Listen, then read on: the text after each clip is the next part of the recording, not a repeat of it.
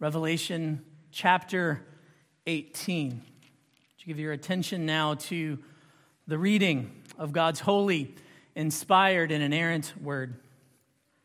After this, I saw another angel coming down from heaven, having great authority, and the earth was made bright with his glory. And he called out with a mighty voice, "Fallen, fallen is Babylon the Great. She has become a dwelling place for demons, a haunt for unclean spirit, a haunt for every unclean bird, a haunt for every unclean and detestable beast. For all nations have drunk the wine of the passion of her sexual immorality, and the kings of the earth have committed immorality with her, and the merchants of the earth have grown rich from the power of her luxurious living." Then I heard another voice from heaven saying, "Come out of her, my people, lest you take part in her sins, lest you share in her plagues.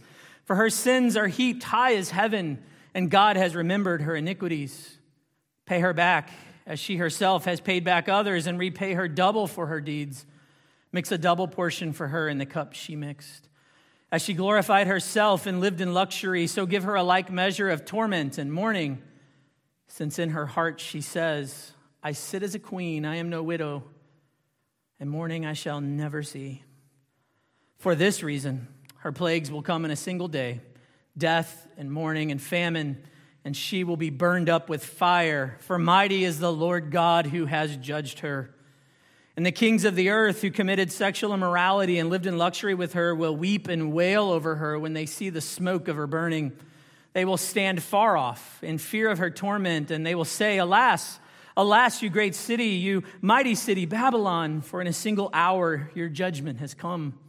And the merchants of the earth weep and mourn for her, since no one buys their cargo anymore, cargo of gold, silver, jewels, pearls, fine linen, purple cloth, silk, scarlet cloth, all kinds of scented wood, all kinds of articles of ivory, all kinds of articles of costly wood, bronze, iron, and marble, cinnamon, spice, incense, myrrh, frankincense, wine, oil, fine flour, wheat, cattle and sheep, horses and chariots, and slaves, that is, human souls. The fruit for which your soul longed has gone from you, and all your delicacies and your splendors are lost to you, never to be found again. The merchants of these wares who gained wealth from her will stand far off in fear of her torment, weeping and mourning aloud. Alas, alas, for the great city that was clothed in fine linen and purple and scarlet, adorned with gold, with jewels, and with pearls. For in a single hour all this wealth has been laid waste. And all shipmasters and seafaring men, sailors, and all whose trade is on the sea stood far off and cried out as they saw the smoke of her burning. What city was like the great city? And they threw dust on their heads as they wept and mourned, crying out, 'Alas, alas, for the great city where all who had ships at sea grew rich by her wealth. For in a single hour she has been laid waste. Rejoice over her, O heaven, and you saints and apostles and prophets, for God has given judgment for you against her.' Then a mighty angel took up a stone like a great millstone and threw it into the sea, saying, 'So will Babylon, the great city, be thrown down with violence and will be found no more. And the sound of harpists and musicians, of flute players and trumpeters will be heard in you no more, and a craftsman of any craft will be found in you no more. And the sound of the mill will be heard in you no more, and the sight of a lamp will shine in you no more, and the voice of bridegroom and bride will be heard in you no more. For your merchants were the great ones of the earth, and all nations were deceived by your sorcery. And in her was found the blood of prophets and of saints, and of all who have been slain on earth.' The grass withers and the flower fades, but the word of our God remains forever." Let's pray. Oh God, we ask that you now would open our eyes that we might behold wondrous things. Teach us and train us, correct us, even rebuke us for righteousness' sake. Make us more and more like Jesus. God, I pray for your people. I pray that you would give them ears to hear. Father, that you would open their hearts unto you, and that you would move mightily in this place. Father, I pray that you would help me your servant, would you protect me from error? And may the word of my mouth and the meditation of my heart be pleasing and acceptable unto you, O God.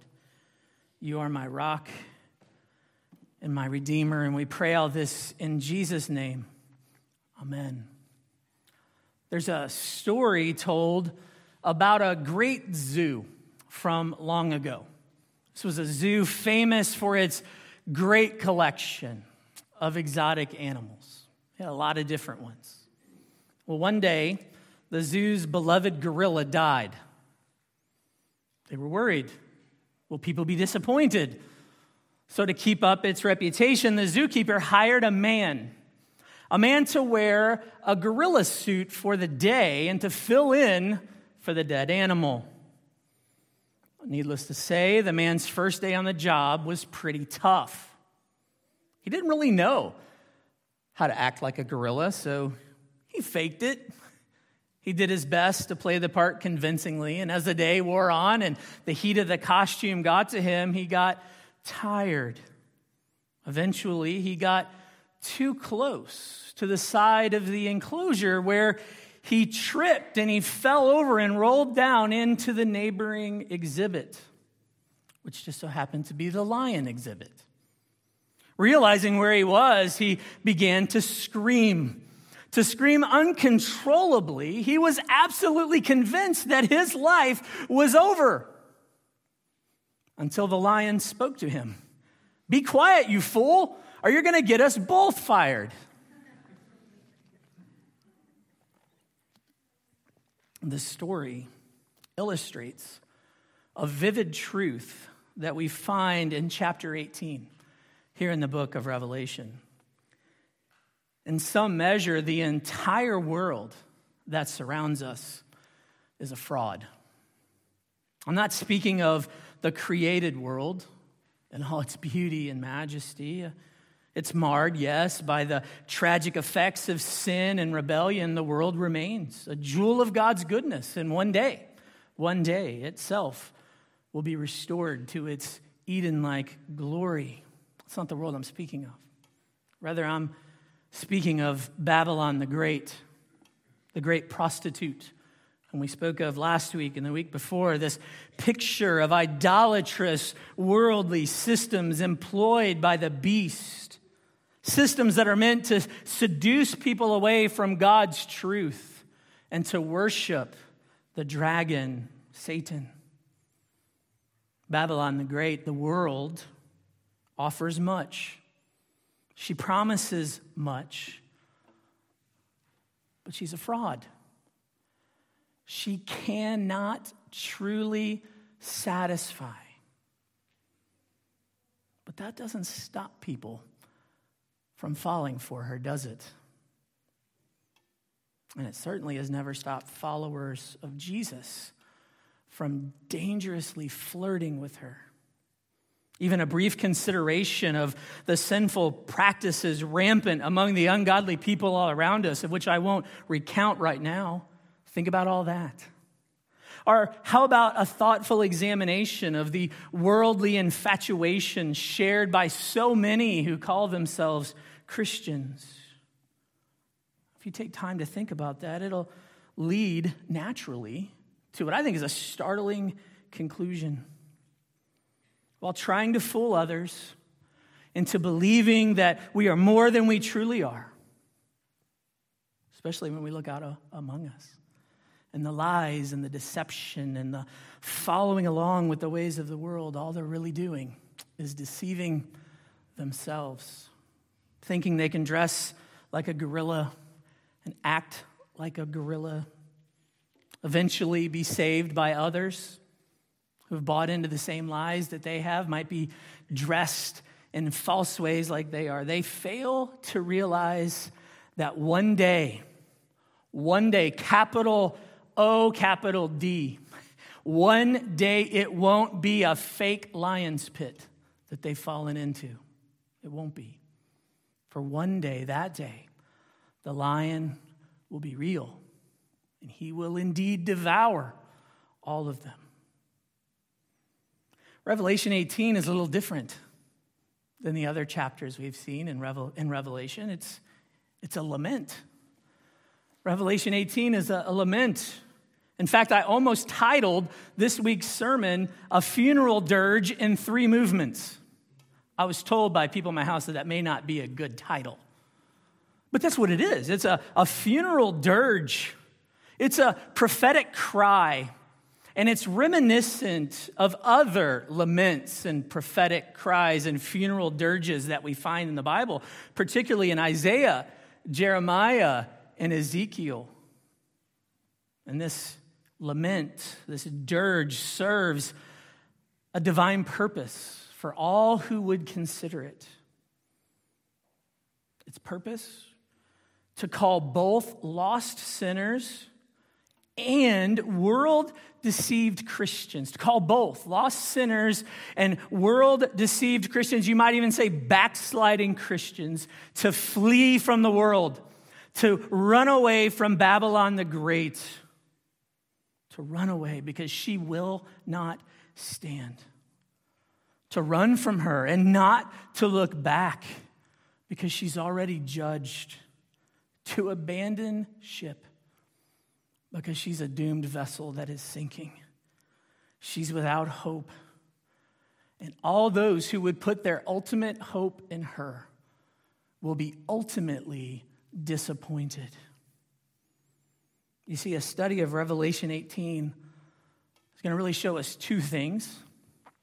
It's going to show us why we need to break up with Babylon the Great. It's also going to show us how to break up with Babylon the Great, why to break up with the world, and how to break up with the world. Revelation 18 actually gives us 2 reasons why we need to break up with Babylon the Great. Okay, so the first of those, if you're taking notes, the first of those is found in verses 1 through 3 and 5 through 8. And that reason is that she is a living death. She is a living death. Back in chapter 17, verse 1, John was told that he was going to witness the judgment of the great prostitute. And what followed was a vision and its explanation of that vision. And that is what we covered the last 2 weeks. Now in chapter 18, John is greeted by another angel coming down from heaven. This one, if you look in verse 1, it details that this angel has great authority, and this angel also lights up the whole earth with his glory. I don't believe we've encountered this angel yet, but this angel clearly represents God. It comes from heaven. This angel is an agent, a messenger of God. And like the God whom he serves, he's authoritative, but he's glorious in his authority. And he's come to show John the judgment. He's come to show him the judgment that he was promised. So with words that echo Isaiah chapter 21, the angel proclaims, "Fallen, fallen is Babylon the Great." Some of you might be familiar with Isaiah 21, and you might remember that Isaiah was looking ahead to a historical event, right? He was looking ahead to the coming of who we now know to be the Medo-Persian king named Cyrus. And Cyrus was coming, and he would overrun the actual and historical Babylon. Remember, Babylon, even in John's day, is in dust. It's in ruins, right? It doesn't exist anymore. Isaiah in 21, he's talking about Cyrus, the Medo-Persian king, who would come and actually be the agent, right, that is used to overrun that historical Babylon.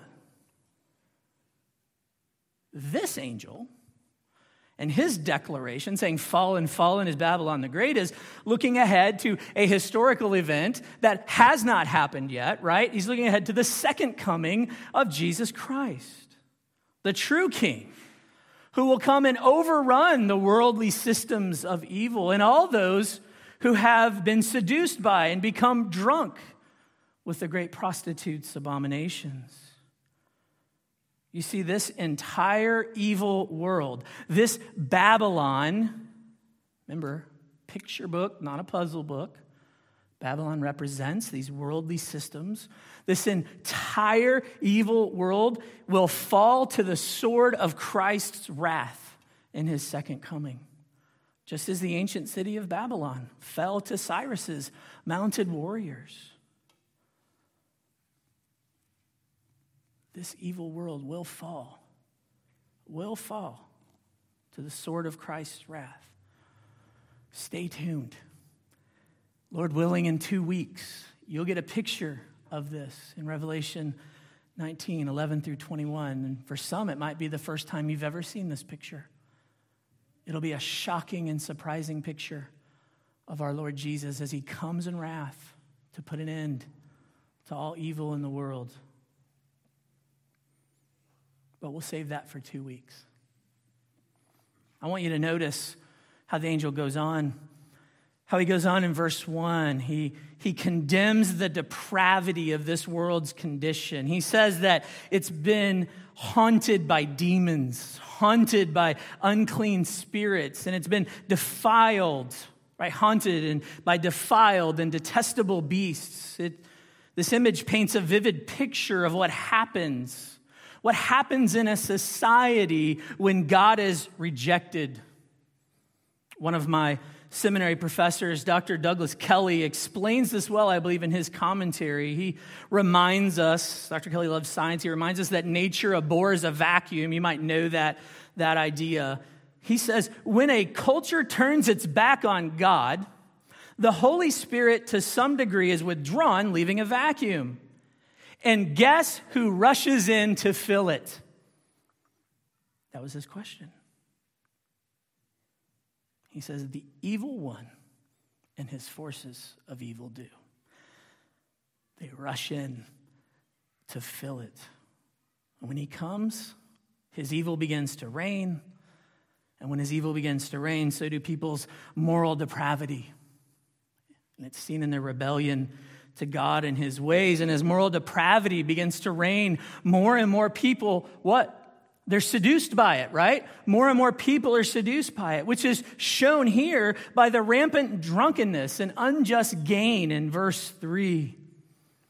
And as this drunken revelry spreads among the people, they share not only in Babylon the great sin, but also in her judgment. A judgment clearly spoken of in verses 5 through 8. God says that he's taken note of her abundant sin. Says that he will inflict upon her the just judgment due for those sins. She will be burned up with fire in a single day. In but a mere moment, she will be no more. And the same judgment will be shared by all that are found to be in her and not in Christ. Those who are not only in the world, like all of us are, but those who were of the world. You see, falling for Babylon the Great comes with great consequences. I want you to imagine with me for a moment a society. Think about a society of people. And this society of people is brought together, chartered, so to say, founded upon biblical principles. And they want to strive to live by biblical principles. I want you to imagine that over time, this society turns its back on God and outlaws the public influence of his word. It's not hard to imagine, right? Think about it. I want you to imagine that once they did that, the following trends resulted. Okay? Society founded upon God and his word, turned their back on God and his word, and this happens. Births to unmarried girls increases by 500%. Reported child abuse increases by 2,300%. The divorce rate rises by 350%. Illegal drug use among youths increased by 6,000%. Teenage suicide rises by 450%. 25% of all viable pregnancies are terminated by abortion, and so on, and so on, and so on. What kind of conclusions would you draw about that society? Would you look at it and conclude that because they openly rejected God and his word, because they had created a vacuum, would you not then say that that vacuum had become filled? It's become a dwelling place for demons and unclean spirits? Would you consider that indeed where evil had begun to reign, so did people's moral depravity and rebellion to God? Can you imagine that it just continued to get worse and worse and worse? Can you imagine such a thing? Surely you can. Because I know I said imagine such a society. But this society actually exists. The facts and numbers can easily be found. I got them from the Traditional Values Coalition, who was using the Department of Commerce and other places, statistics that are available. And this is exactly what happened between 1962 and the early 2000s in the United States of America. And you know what happened in 1962? Some of you might remember. That's the year that the Supreme Court of the United States banned all prayer and Bible teaching in public schools. And look at what has happened since. The void is being filled. It has been filled and it will be filled rapidly. That's why we must break up with Babylon the Great. She brings death. She is a living death. Though she's alive and well, beautiful and seductive, she's already judged. She's already dead. That's the first reason. It's a pretty good reason. There's another one. The second reason we must break up with Babylon the Great. Notice I'm saying must, not need. We must break up with Babylon the Great is found in verses 9 through 24. She's a false security. She's a living death, and now she's a false security. What we see in these verses is not meant to be a condemnation of earthly rule and commerce. No, it's a picture of what it's going to be like for those who trusted in Babylon the Great for their security and their subsequent prosperity. And this picture is actually modeled for us from another account in Scripture. It's modeled after Ezekiel's lament for the fall of the great city of Tyre, which you can see that for yourselves in Ezekiel chapters 26 and 27. Some of you have been reading that in the community Bible reading. Like it is there, just like it is there, the angel here features kings, merchants, and seafarers whose alliance with Babylon the Great is ended when God judges Babylon. So let's look at these three together real quick. The kings of the earth are the first ones to mourn, and we see that in verses 9 and 10. These kings represent the ones who rely on the corruption of the worldly empire to get prestige, to get power, to even get prosperity. But when she falls, what do? They cry out in grief. They cry out because she fell, right? They're also crying out for their own fall as well. The merchants of the earth are the next. It's the longest section, right? In 11 through 16a.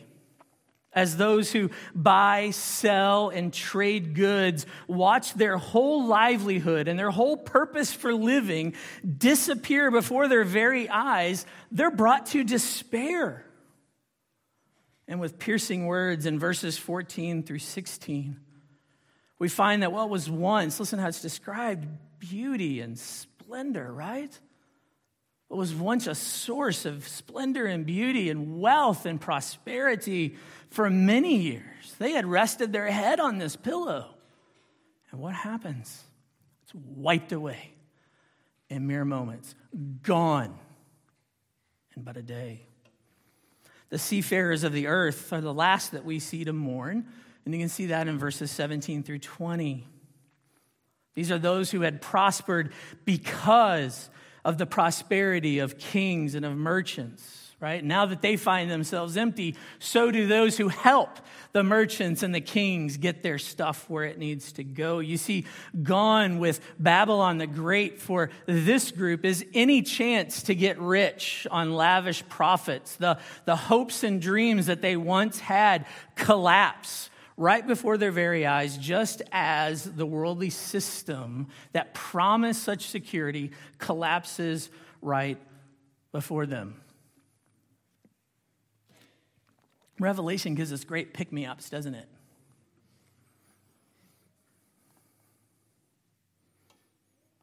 This is what happens. This is truth. I want you to notice something even deeper and very important about these three types of mourners. We could spend a lot of time talking about some of the various things that are mentioned here. I know you all wanted to talk about cinnamon. That was mentioned there. But for time's sake and clarity's sake, and I think homiletical purpose, I want you to notice something very important about them. It's a common phrase. It's in verse 10, verse 15, and verse 17. Where are they standing?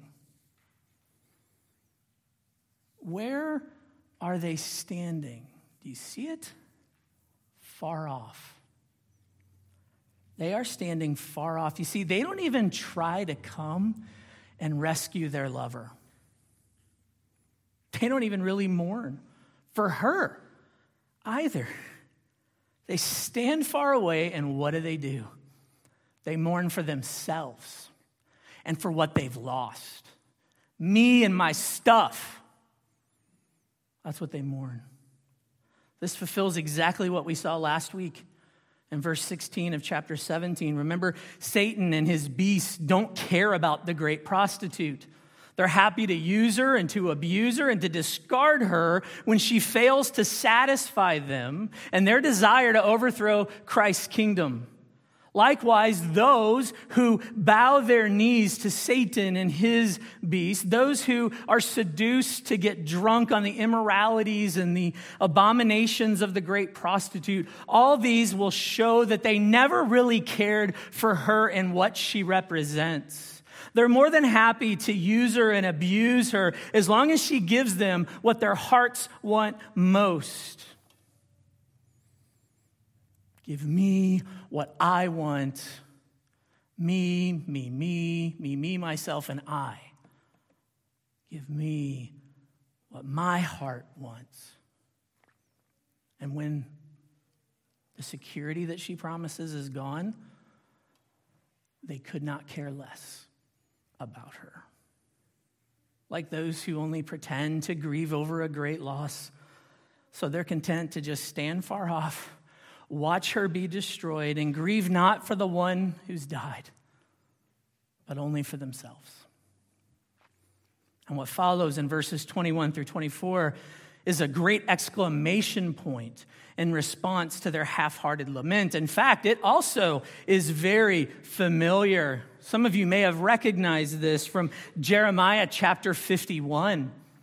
And there we have a story, right? We have an account. The prophet Jeremiah writes in a book all the judgments that would one day befall evil Babylon, the real historical Babylon. God tells him all these things that's going to happen to Babylon, tells him to write it in a book, and he does. Okay, this is prophecy. This is what will come.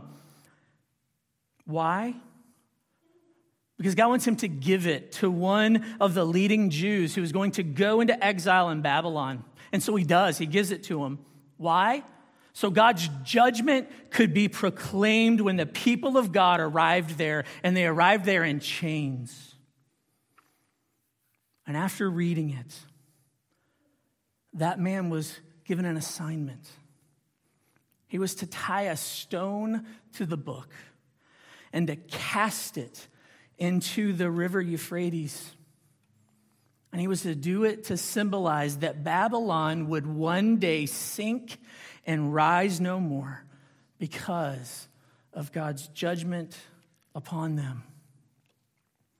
Now, as John sees the end of history, when the worldly systems of Babylon will come under their final judgment, he sees a very similar scene. Look at it in verses 21 through 24. I won't read all of it again, but you see the mighty angel took up a stone, like a great millstone, and he threw it into the sea. And he said, so will Babylon the Great be thrown down with violence. When Christ returns to put that final and full end to Babylon the Great, all the security that she's promised, all the security shown here, even as we continue on in 22 through 24, all these things that are good in and of themselves, these pleasures that we all enjoy. But notice, even those things, we can't find security in that. Even that will be stripped away. And there will be no security left for those who have believed the lies of Babylon the Great. That's why we must break up with Babylon the Great. She's a false security. Though she promises much, she is absolutely unable to fulfill those promises. Babylon the Great is a living death and a false security. Those two things alone more than justify why we must break up with her, why we must never, ever, ever get back together, right? To quote Taylor Swift, we must remain separate from her no matter how alluring she might be. But how? How? How are we to do that? Well, the answer is a clear, it's a powerful, and it's a compelling call, and it's found in verse 4. You're probably thinking, why did you skip verse 4? I didn't. I'm going back. Then I heard another voice from heaven saying, come out of her, my people, lest you take part in her sins, lest you share in her plagues. That's our third and final point this morning. How? Come out of her, my people. Perhaps you're here this morning and you are far away from Christ. Maybe you grew up in the church, but you haven't really taken it seriously. Maybe you've just been experimenting with church. Maybe you've just been playing church because mom and dad told you to come along. Or perhaps even today is the first time you've ever been in a church. Whatever your circumstances are, I think it's safe to say that you've been living on your own terms. You've been living on your own terms. You've given yourself wholeheartedly to the world. You've given yourself, especially if you're far away from Christ, listen, you've been giving yourself to the life and security that's promised by Babylon the Great. And maybe, just maybe, and my hope and my prayer is that you are finding out that her life is really death and that her security is not very secure at all. Perhaps you've been wearing a costume in hopes that the various pits into which you fall are also filled with others wearing costumes. And they're encouraging you along, but you know that deep down, if you fell into a pit and the real lion was there, you were going to be devoured. Listen, there's a coming day when all of us, and listen, if you're apart from Christ, there's coming a day when you're going to have to give an account to the real lion, the Lion of Judah, Jesus Christ. And what's going to be your plea? What will be your plea? What are you going to say to him? What will come of this life and the security that you have? Would you come out of the world? Would you come out of the world and into the marvelous light of the gospel of Jesus Christ? By the Spirit's work in your heart, would you confess your sins? Would you confess your sins and this day be saved? Believe on the Lord Jesus Christ and you will be saved. May this be that day. You can know real life, eternal life, and you can know real security, eternal security in Christ. The invitation is open. You can talk to me afterwards, or you can talk to an elder afterwards. May today be a day of salvation, but what about the rest of us? What about the rest of us? I think the call is just as clear. Come out of the great prostitute. Come out of the great prostitute. It's a call for all of us. I'm not saying that we have to separate ourselves completely from the world, have a monastic, separate lifestyle, that we have to withdraw from all non-church activities and enjoyments. That's not what this text says, and it's not what I'm saying. But here's what I am saying. One sure and steady way to know that you are truly in Christ, one sure and steady way to know that you indeed are a believer, is that you will not love the world more than you love Jesus Christ. Even though you may fall to her seductions, and we all do, though you may do what each and every one of us are prone to do, you may believe that what the world offers at times is truly better life. It makes more sense. Or you might think that the promises of this world are more secure. You might believe that lie. You might fall prey to that. Listen, if you belong to Jesus Christ, one of the blessings of belonging to him is that you will come under conviction. The Holy Spirit of God who dwells inside of you will bring you under conviction. And you will repent. You will turn. It's true of me. I've seen it time and time again in my life in many a multitude small ways, but even in big ways, and I'd be happy to talk to you afterwards about it.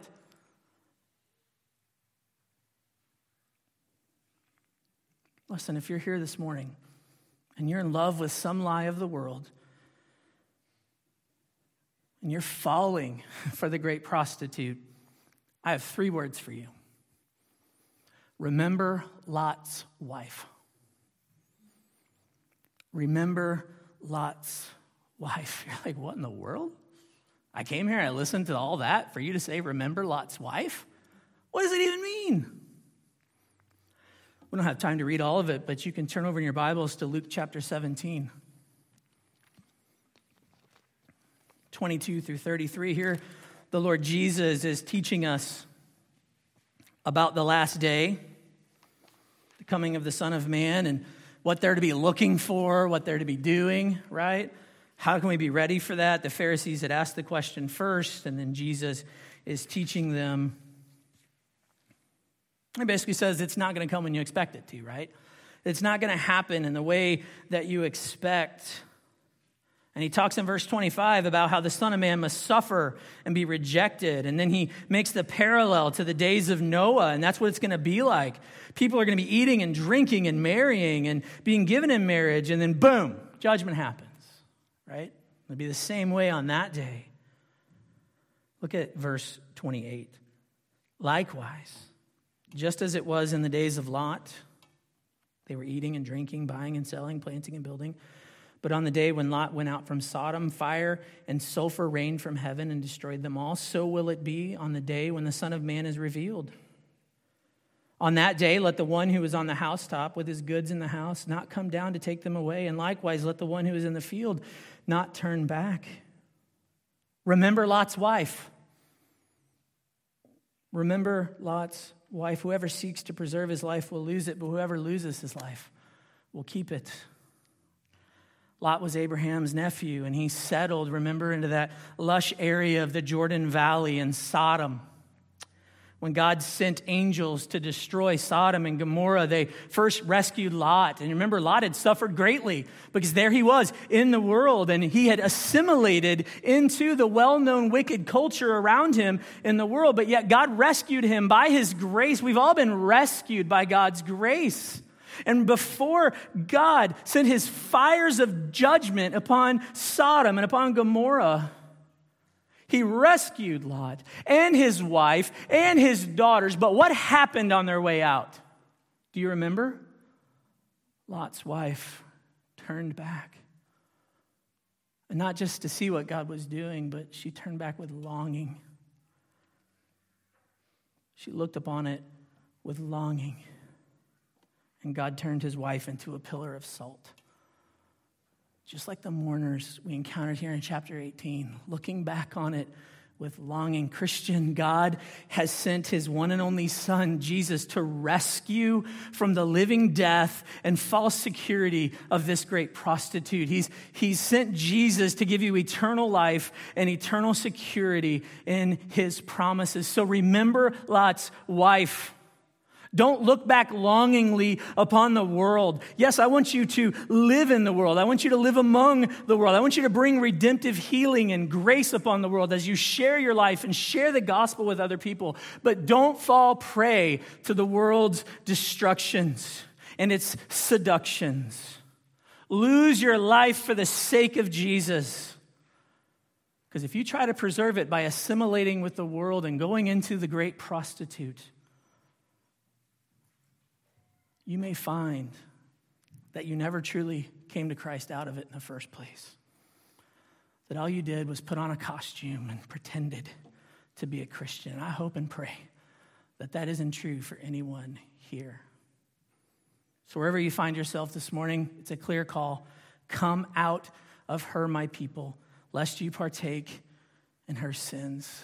Cast yourselves completely upon God, the Father who chose you, the Son who cleansed you by his blood, and the Spirit who sealed all those promises upon you. Cast yourselves upon the triune God and allow him, trust him to carry you through this world. His ways are good. His ways are good and just and right. So may all of us look to him and depend solely upon him. Amen and amen.